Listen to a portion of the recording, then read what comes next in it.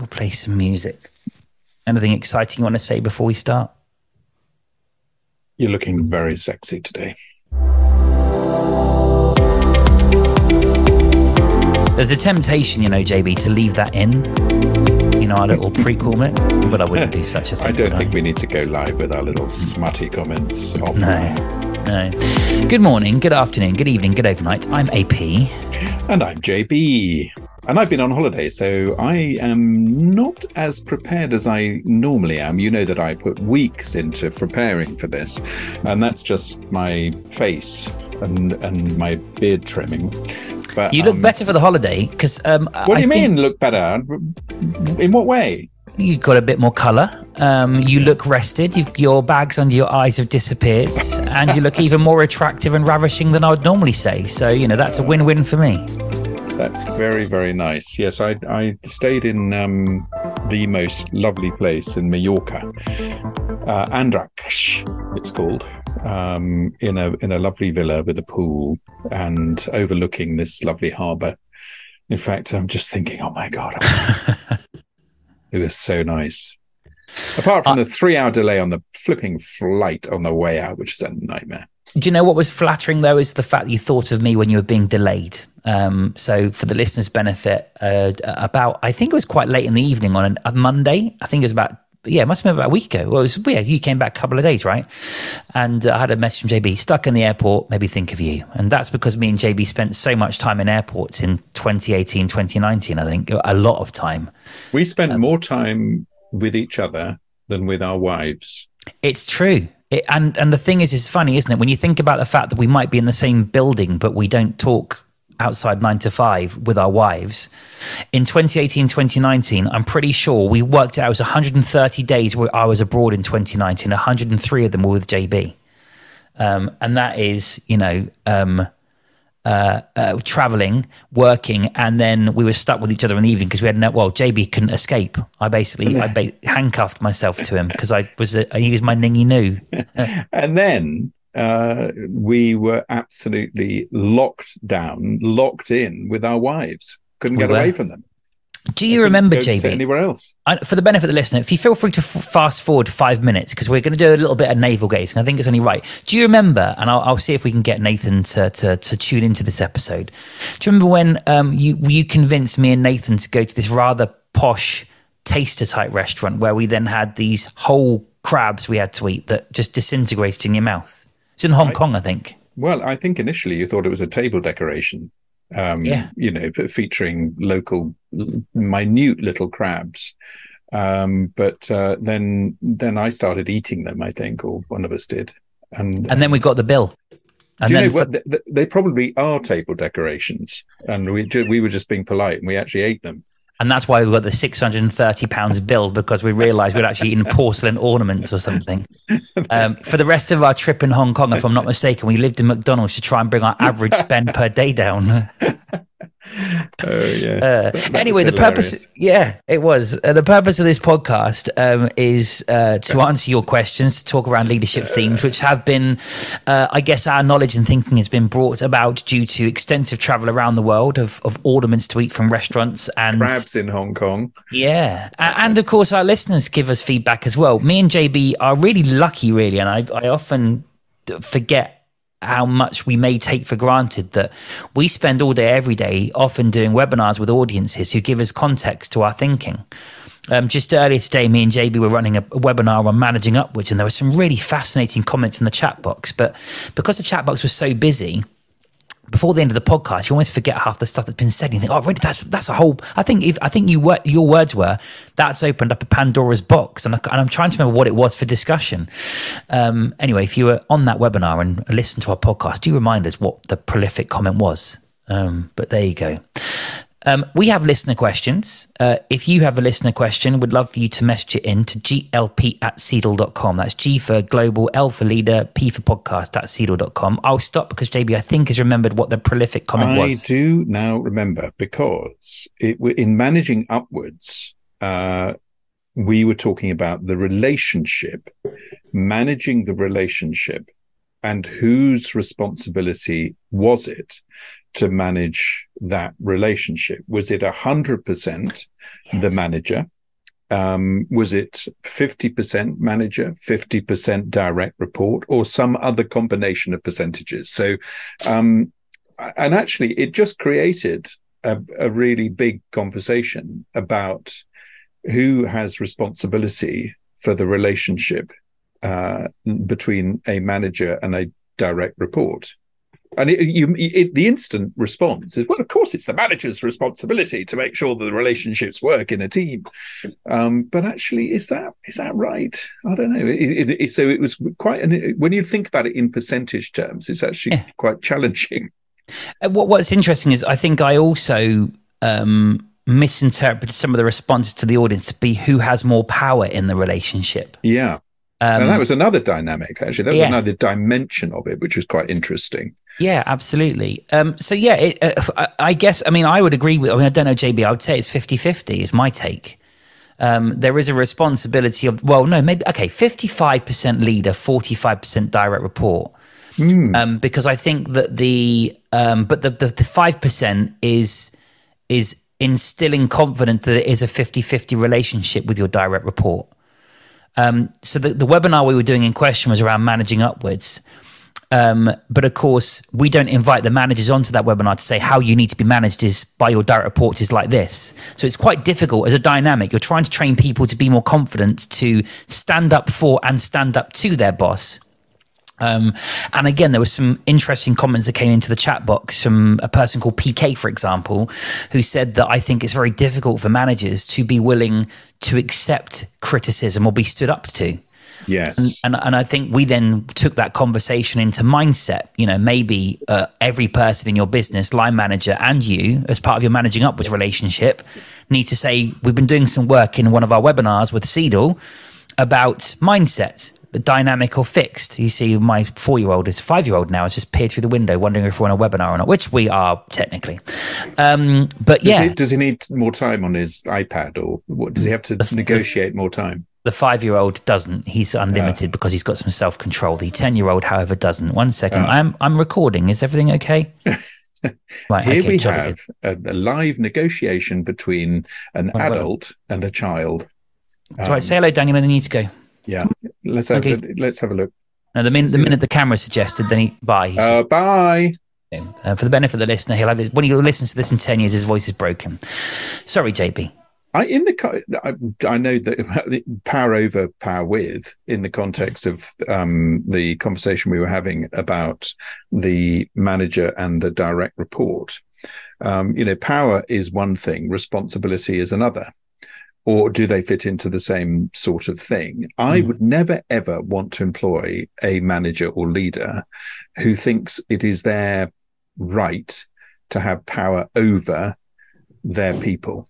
I would want them to consider having more of a sort of partnership, a relationship partnership, a conversation partnership with their people, rather than thinking that they have to have this total responsibility for maintaining, building the relationship. Because that, standing up to and standing up for, if I had a manager or leader in my employ that wasn't able to be challenged, and their people felt that they couldn't stand up to them, I wouldn't want to employ them in the first place, would you? No, I agree. And it's interesting because, again, in the podcast, in the webinar earlier, there were a lot of people, I think, that have imposter syndrome. So ironically, I wonder whether some of those people were in the audience because they were being overmanaged upwards and didn't understand how they could power over people when they needed to. Yeah. So they almost, it seems that they, maybe they're struggling. And one of the things that so often me and JB come across in our webinars and face-to-face things is that people govern with knowledge. Knowledge is power, but their knowledge they seem to rely on is their technical skills of the job they used to have when they were an individual contributor, and presume that they have to be the subject matter expert, and that's how they power over people. And unfortunately, a lot of recruitment decisions in leadership at first line level almost is weighted towards the technical knowledge of the hire as opposed to their leadership capabilities as a manager. And I have to wonder, and it's a shame Lisa, who was a guest on last week's podcast, isn't here to answer the question, what weighting do hiring managers give when they're hiring managers? You know, to the leadership capabilities of that individual versus the technical. You go and place this IT guru into a chief technology officer job. They come in and they power over with all their knowledge. Well, this is how we do things here. And actually, people initially are inspired or kind of excited by the knowledge this person has, but very quickly it becomes a power over relationship where it's not 50-50 anymore. It's interesting that at the beginning of that session that we did, we did the like, trust, and respect test, which is I always find it quite fascinating how different that is every time we do it with these different groups, and they're global groups, but they you know, today the respect was reasonably high, like was reasonably high, but trust was out of 10, I think it was a 5. I think you're right. I think it was 7 on like, 5 on trust, 8 or 9 on respect. Yeah. So as we went further into the webinar and we had all the communication from everybody, it seemed to me that quite a few of them had that kind of respect for their technical abilities in the leaders. But they didn't. I mean, I wish we'd had more time, really, because you know, now never gives you enough time to really have a good, full-on conversation with them. Although it's a 2-part series, so we might get some more stuff out of them on the next session. I think that respect thing, something to be aware of, is that the respect is often about the leader's technical expertise. Rather than their people thing. So I think the trust is telling about the relationship and the power and the responsibility thing that we were just talking about. The respect is often technical, and the like, I think, is quite simple. You know, it is the likability of that individual. Are they likable? They're quite interesting dynamics, those 3 perspectives, I think, for if nothing else, having a really good open conversation with people in teams about, you know, I like it when you do that. I'm not so keen when you do that. You know, I trust you on this sort of stuff, but not so much on this. You've got to have a really high trust team to be able to cover some of this ground. Really, I think it's quite fun.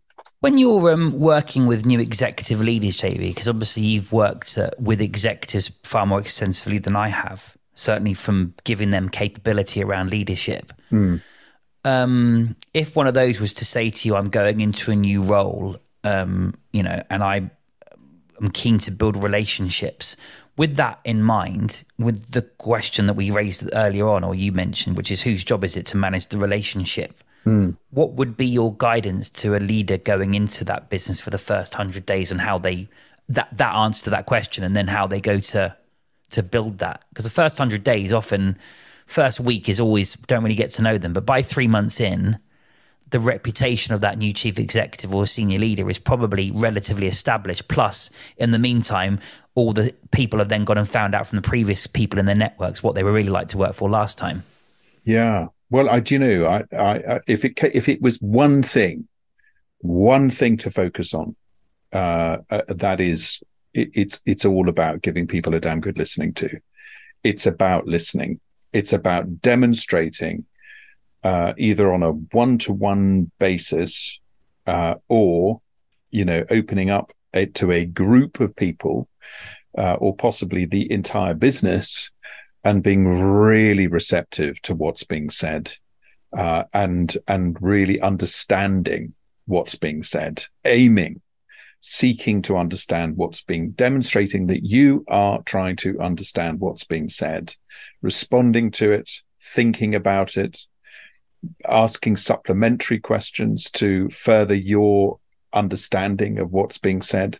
So to me, that's the most important thing to do, is to demonstrate your listening. And I remember making a big mistake in going into a business as the new leader, and I think I succumbed to the pressure from a a senior leadership team that were hungry for fast turnaround and fast results.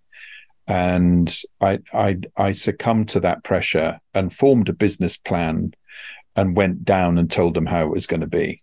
Wow. And that, when you said sometimes you've got reputations that you take before, you go in there, mine was more of a communicator stroke collaborator. And the word that I got from one individual after that first communication I did was disappointment. And that was gut-wrenching for me. Absolutely. And then I realized what I'd done. I was doing power over rather than power with. Great lesson for me. It's interesting because I know a lot of your work over the years, feels like I'm interviewing you all of a sudden, which is quite exciting. Over the years, you've talked about the importance of your triangle with doing what's right for the business and its people. And it sounds to me like a lot of these leaders then on that basis go in and they think, whose job is it to manage the business? And they forget about whose job is it to manage the people, which is the relationship piece you talk about. Absolutely. And in but your just to explain very briefly, the triangle is just three ways of turning up in a business, and to be conscious of your coach style. And your coach style covers everything from really great instruction through to really great coaching, and being able to be flexible and dynamic along the spectrum from instruction through to supervision, through to mentoring, through to coaching. This is following the interests of the people. This is doing the people thing. The leader is about the ability to articulate the current experience of all stakeholders and a future vision, a future experience that is considerably better than the one that we're in now, making it inspiring and delivering it in some form of a campaign that sticks. So that's the leader perspective, what we need to give off. And then obviously, the manager is the knitting. It's the day to day, making sure that, systematically, we're working on all the things that matter, the KPIs, the forecasts, the objectives, the tasks, all of that stuff, but knitting that back up to the bigger vision, so that it makes sense. And then back down to, this is why we need to be a high performance team, because we need to deliver this vision to get us to this point, but we need to stick to the knitting. Otherwise we fall over. And I often you're referring to it as the three-legged stool. And if we have one of those legs of that stool falling over, we've got a problem. Too much coaching, and not enough management. We're gonna slant it one way, and too much management and not enough coaching, it's going to fall over the other way. The leader position is to maintain that balance, and keep the eye on the prize, that dot on the horizon. And so I used to hold managers and leaders to account for those three dimensions. The ones who did it best got the best performance in every dimension. Weird that, isn't it? But that's why that's thing that could be put on a flip chart, it could be put on a beer mat, or an A4 piece of paper, and a conversation can come from it, is one of the most powerful things I've ever come across in my career, to be honest with you, which is why I keep doing it, because it's just gets people really thinking about, what they need to focus on. With you doing this now 18 years, has the workplace evolved in its challenges of leadership capabilities, or are we starting to see some sort of evolution of the importance of people skills versus business skills? That's such a good question, Anne. That's such a good question. I'd love us both to answer that question, but I'll aim to have a go at it first. And I think, business had the kind of post-war directive, instructive, power over kind of thing going on that still pervades in organizations. It's still there, and in some it's alive and kicking. In some places, it's almost sort of narcissistic in the way that it still operates, and dare I say it, it is fairly male dominated in that respect. However, since then, I think, thankfully, we have an increasing number of women in senior positions and on boards, thank goodness. And hopefully that will continue. And I think that creates a much better balance in teams and in organizations. Back in the kind of just post-war time, it was a very male-dominated world. I think now, we're getting that mix better. I mean, there's a hell of a lot of work to do. Good God, there's work to do. We both accept that. But I think what's happened already, I think is massively valuable.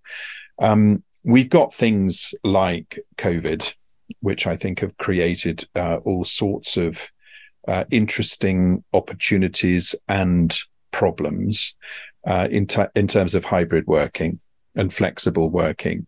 I can't deny I'd always hoped that would create more opportunities for flexible working and parenting and better quality lives and so on. I hope we don't miss that opportunity, really. I think there's the other aspect. Here's a supplementary question to this, which I think is quite interesting if we kind of lead on to this, and that is AI. And the question I was asked as I was floating around on a flamingo in the pool. Yes, on your holiday. I'll send you the rather than a real one at Woburn Safari Park. No, absolutely. It is actually true. I'll send you the pics. This guy that I was talking to in the pool, he said, "Do you think that within our lifetime, people will be managed by AI machines, AI managers, and AI CEOs?" And, picture so genderless, arguably, for a moment. Well, yeah. So I was, I'd had a couple of San Miguels. I was floating around on my pink flamingo, and I was really open to that sort of question. And I thought, God, that's a absolutely stonking great question. So I said, well, just let me go round on my flamingo for a bit, and I'll come back to you on that one. And unfortunately, I had a few more San Miguels, and I don't think I actually ever answered that question. Now that I think about it, so I must go back and get back on the flamingo, answer his question, and not fall asleep again. Yeah. What an interesting question. Yeah. So so from post war, we go back that far, I think is fair enough, and then to this day and all the things that have happened in between, and now the future. What does that look like? So we're covering some ground here. So interestingly, to answer the question I asked you, and you've then added in a few extra dimensions there on the gender indifference and that improving over time. What was interesting was and I'm really frustrated. I haven't got a chance because we've gone way off piece to our original kind of brief for this podcast. There was an article and a piece of research, I think it was last year, that took away the weighting of gender imbalance, but it looked at 1,000 female leaders and 1,000 male leaders. And it looked at basically their reputation as a leader in the workplace. And it showed that actually there wasn't significant difference of the percentage that was seen as too dominant and power over versus, so there are equal number. You forget the disparity of percentages here, but actually within each of the genders, there was an equal number of managers that were seen as not good, not credible as a leader versus competent and capable.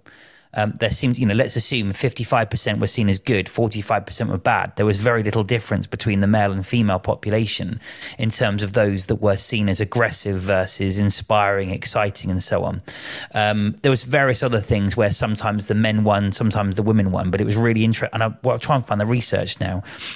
Interesting on the AI question, if I may, and while you were talking about your flamingos, I was floating on it with you, dare I say, for a moment. And I have seen there are various tools out there now. 1 second, just gonna.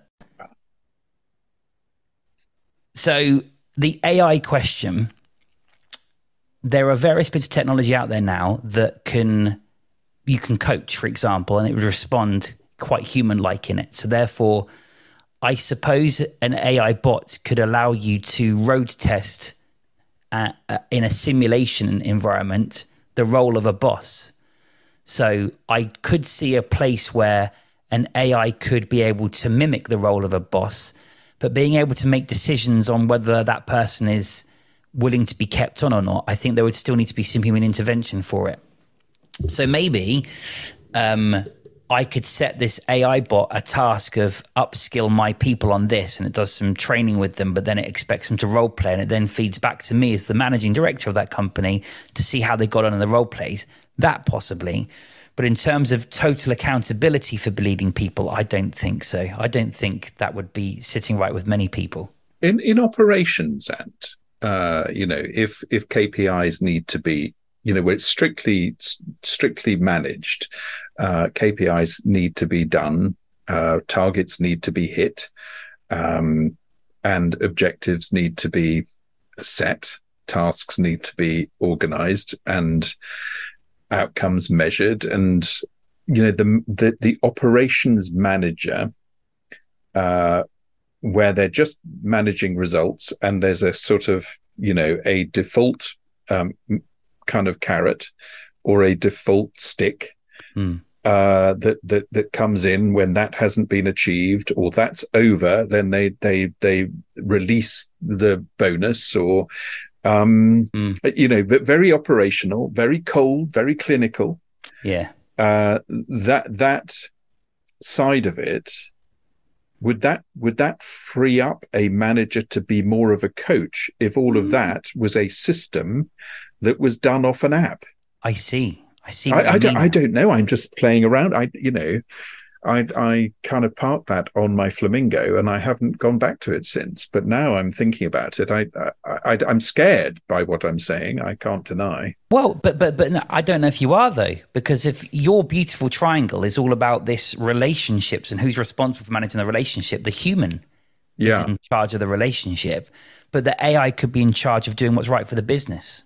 The systematic approach. Yeah. And actually being able to send prompts, which actually how much human intervention would be needed for me to, if I can evaluate the quality of your work and it doesn't need to be through a one-to-one conversation, actually the system does it for you and says, you've not sent me this yet.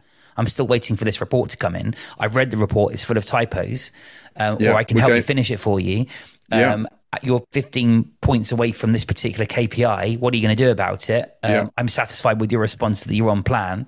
I think that could work, which ironically, to bring all this into big comfortable little barbecue full of cheese and things you said to me earlier, JB. Yeah. If it gives me more GUI time with my people, which does require leadership and communication and collaboration capabilities, then maybe it is a good thing.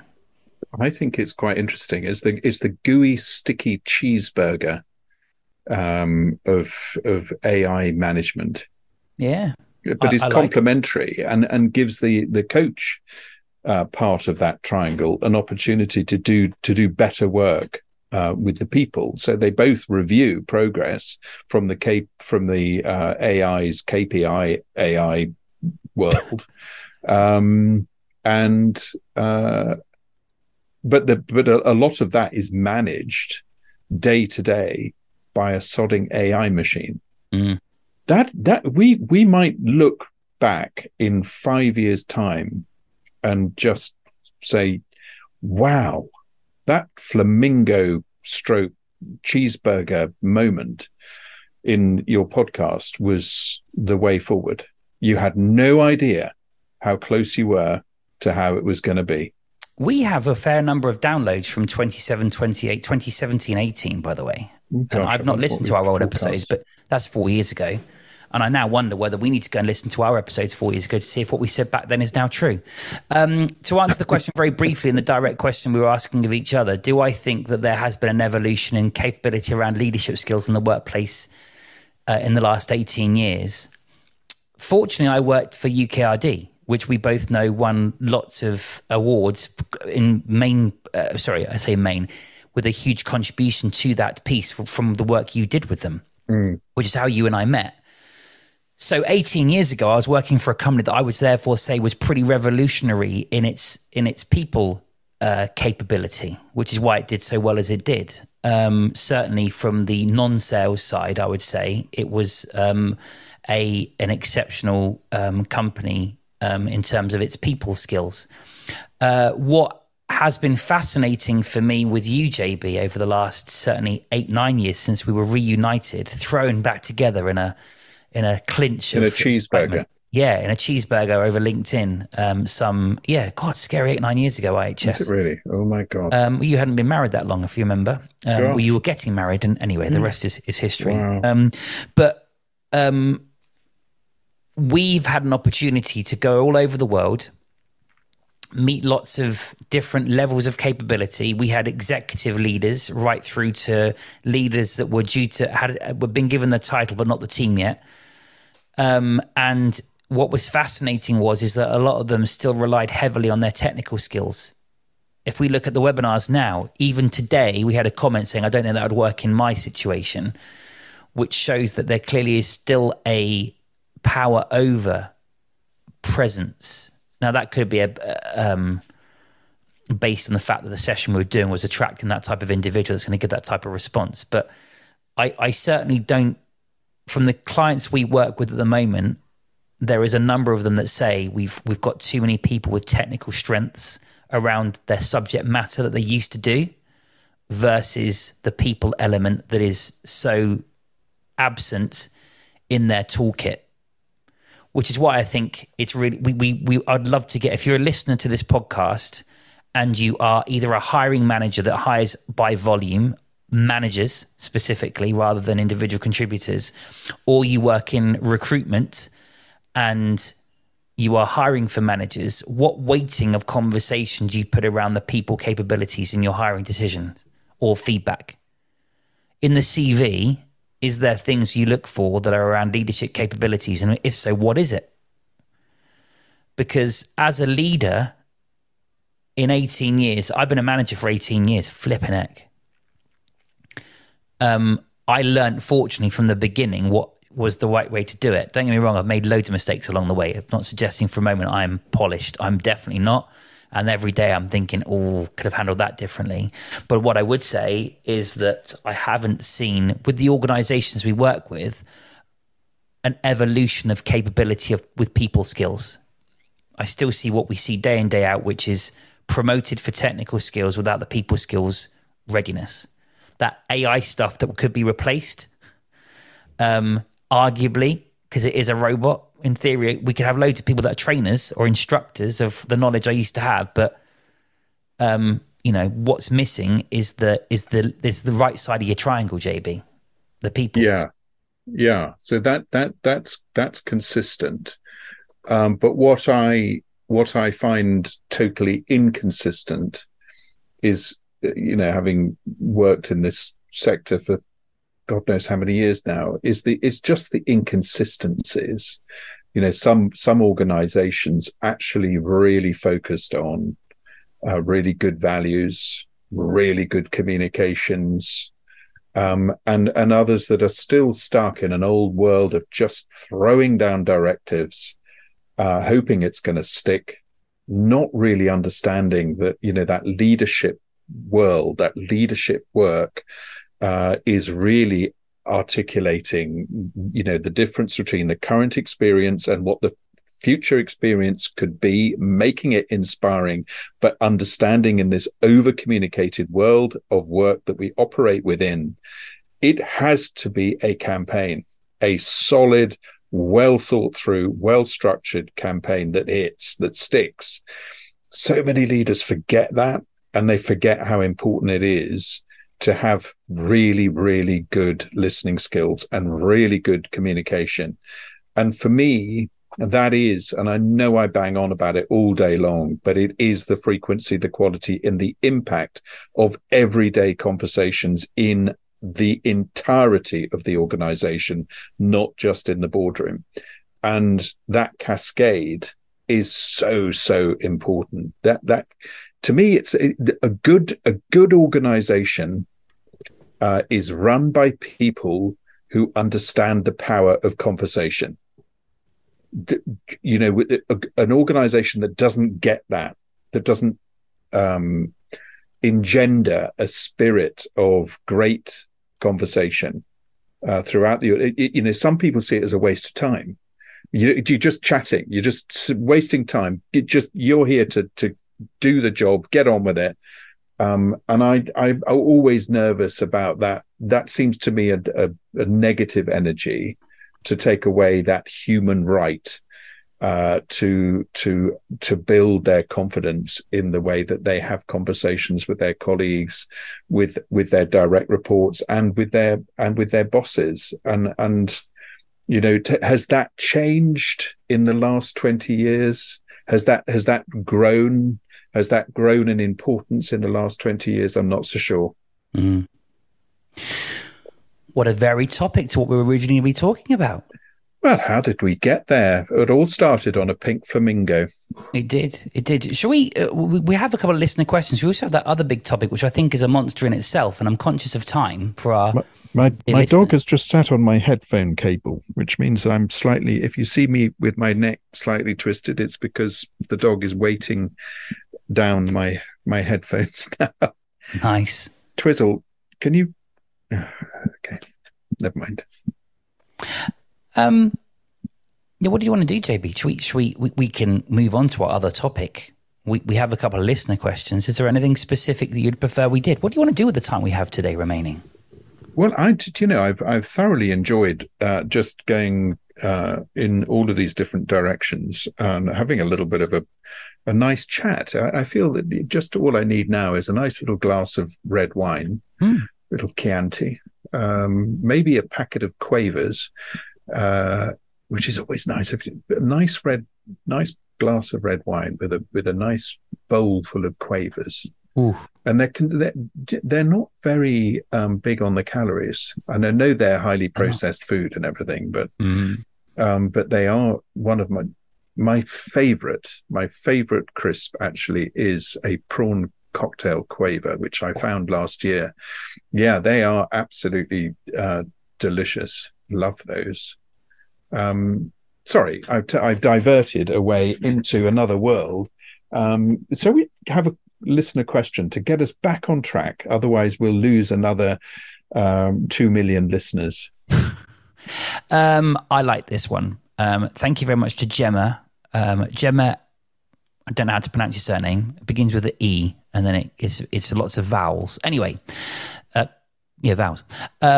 Looking back, what is the one piece of advice you wish you'd received earlier in your leadership career? Oh, gosh. Looking back, what is the one piece of advice you wish you'd had received earlier in your leadership career? Thank you, Gemma. Be yourself.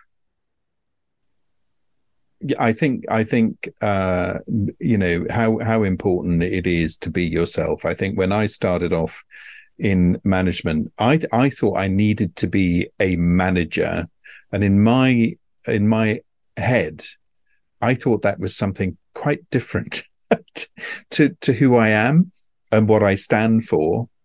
And I thought it was quite, so I thought it was a little bit sort of power over, actually. I thought it was a bit sort of authoritative and knowledgeable of the subject, more than anyone else.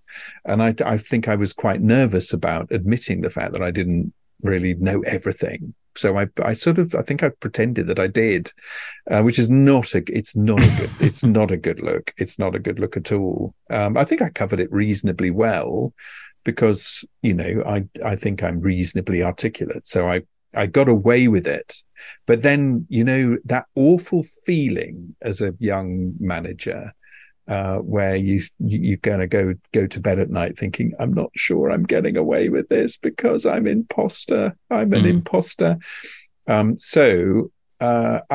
think if a nice, really good, nice person that just respected me for who I am, has said to me, do you know what?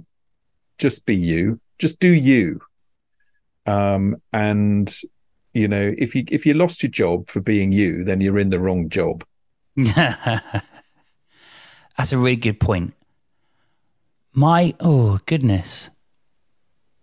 So I think I've always been myself, but maybe I've been too. Do you remember, JB? I think I've talked about this in a previous episode, where there was a period in my life where I had DJ Ant. Oh yeah. Office Ant. Yeah. And home Ant. And it was very subconscious, but my confidence in a bar, restaurant, nightclub, on the radio, I was autotelic, which is what you and I talk about. Well, you was a phrase you taught me, which is almost autopilot and therefore super confident and can feel whatever's thrown at you, you're okay to handle the situation. I feel quite autotelic now doing webinars with the technology. I feel like I can play around with sound effects in the background and it's autotelic. But then I know that I can rely on you for the subject.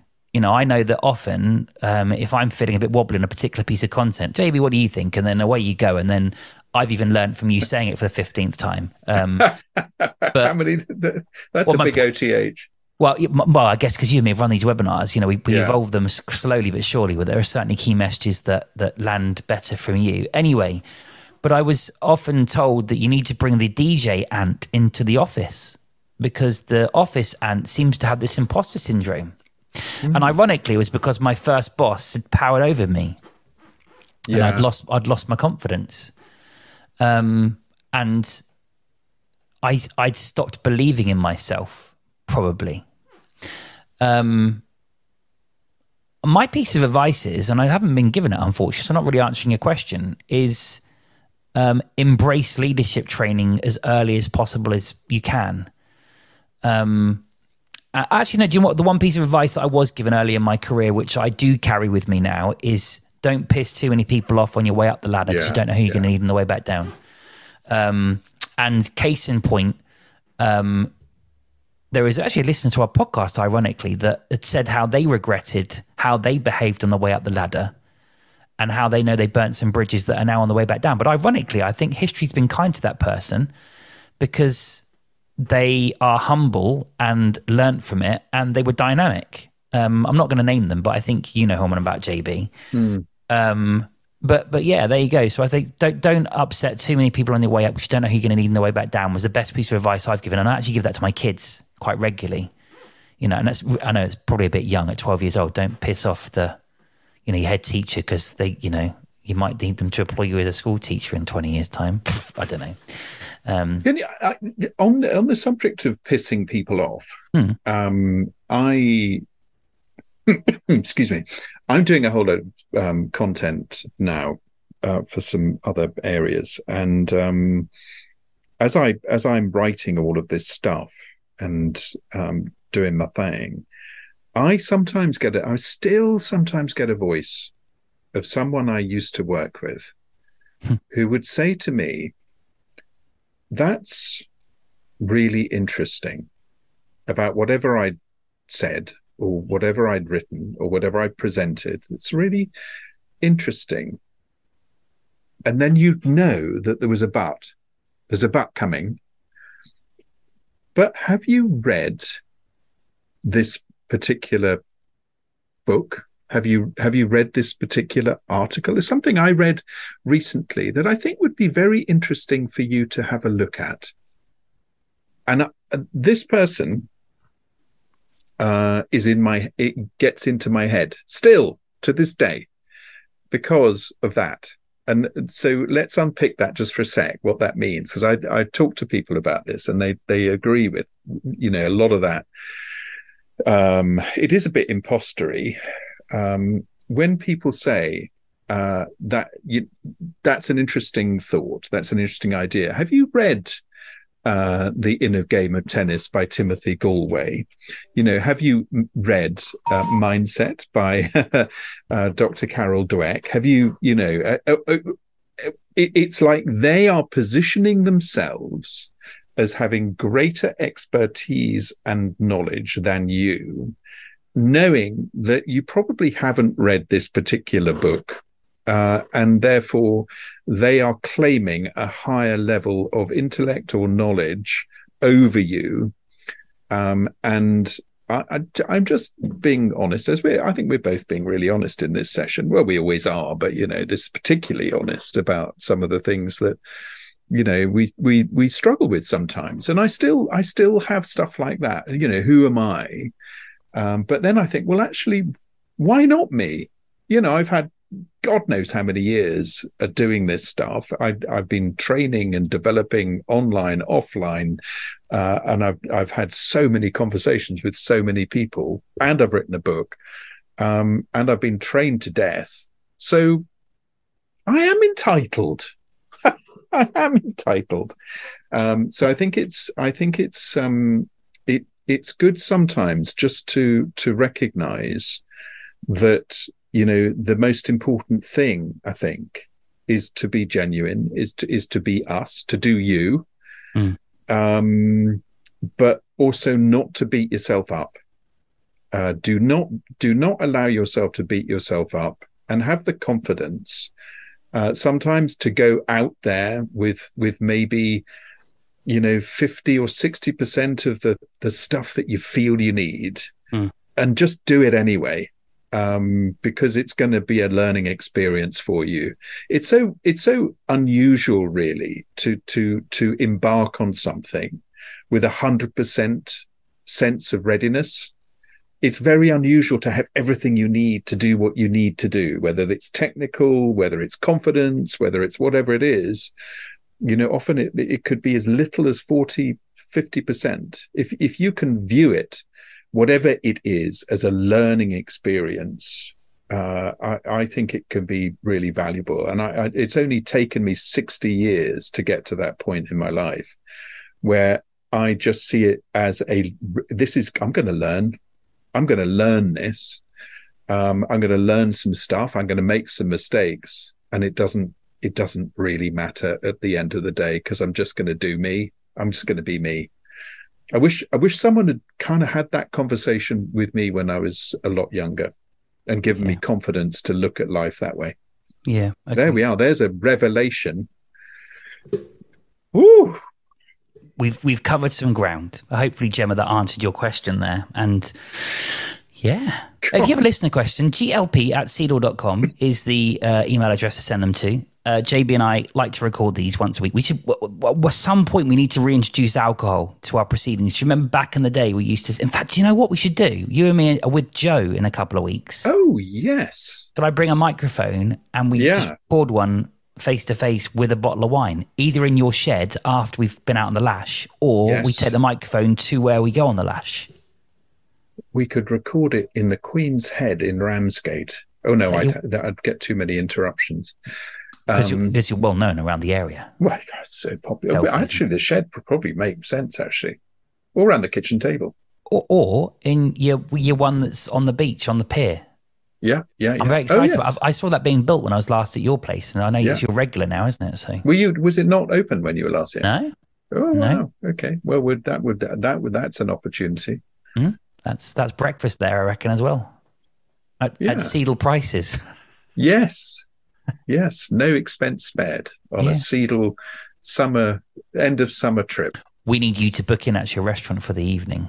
There's a lovely place where they have these tiny little crabs made out of porcelain, and they bill you for them. They're really crunchy. But they don't have very much flavour, but they're very expensive. Anyway, if you have a listener question, we'd love to hear from you. In our next episode, we will cover what was going to be originally, which I'm going to have to delete the description now that we have on our podcast platform, replace it with this. But that's all good. Anyway, We also love your listener questions and guest suggestions. If you're listening to this podcast and reckon you can be on one of our panels, one episode in 3 or 4, we like to bring in some people now. We've done a couple of them and they seem to work quite well. Me and JB also like this kind of randomness of kicking things around without having to think too much, and that's quite nice too. And again, if the download number suggests you like it, but if you think we need to do more or less of any particular thing, do get in touch. GLP, Global Leadership Podcast, glp@seedle.com is the email. JB, what is your plans for the coming days? Oh wow! I've got a very early coaching session tomorrow morning, and I've got my conversation partnership, loads of stuff that I'm doing on that right now, really coming together.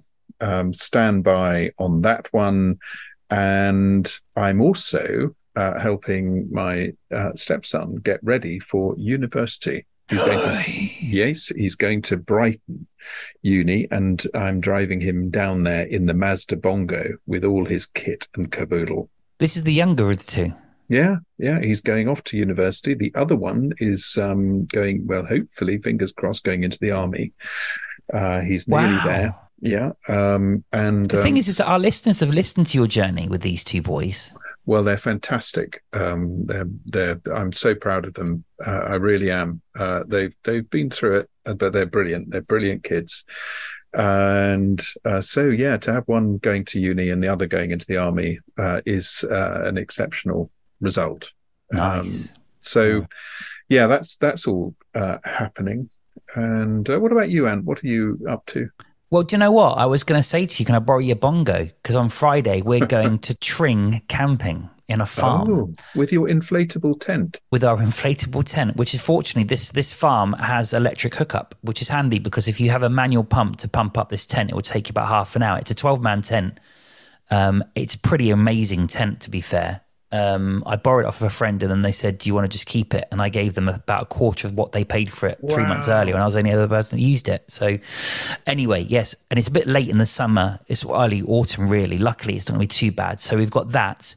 Interestingly, JB, my eldest boy, should I say, has joined the RAF Air Cadets. Oh, great. The open evening was Friday. He's been wanting to get into it for at least 2 years, but you have to be under 13, as in you have to be 12, becoming 13 in the academic year to join the RAF Cadets. So literally the first opportunity, he was even applying online in my name, which I then told him off for. Ironically, he did the wrong stuff, so it never came through. I applied. Opening evening was on Friday just gone. His first session was yesterday. He came out beaming from ear to ear with how much he enjoyed marching around and stuff. And so, similar to your firstborn, your other half's firstborn, should I say, I think my first boy born has a career in the armed forces because he came out just, this is me. And you can, and I think the structure is good for him. So therefore my weekdays now are Tuesday, Friday RAF Cadets.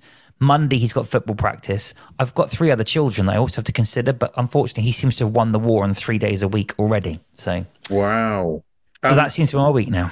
I watched something the other night. I think it's called 13 Hours to Save Britain. Ooh. I think it's something like that. 13 Hours to Save Britain. And it is magnificent. It is the story of the RAF in the Battle of Britain and how that evolved, and witness accounts of watching the Hurricanes and Spitfires doing their work. Just mind-blowing, actually. Really, really mind-blowing stuff. So the reason that's really fascinating for me, by the way, is because the squadron that he's joined were one of the squadrons in Battle of Britain. Oh gosh! Well, they are really kind of like keen on that, and his squadron in question flew the Hurricanes. In the Battle of Britain, and they had, I believe, quite a low number of casualties. So there you go. Right, we better log off because I think my dinner might be getting cold, and I believe your cheese quavers and red wine might be kind of becoming a bit more waiting soggy. for me. Yeah. I wish I could find. I'm pretty sure it's something like 13 hours to save Britain. Have a look at it. I'll have a dig. It'll be inspirational. I think we have one more podcast scheduled to happen in the next couple of weeks. And also me and JB will then record a special edition face-to-face in a few weeks' time where I think red wine will be on tap for fun. Super anyway. duper. Lovely. There you go. Okay. Anyway, thank you very much for listening. If you've got any questions, glp@seedle.com is the email address to go to. Other than that, I've been AP. And I've been JB. Now, where's that flamingo?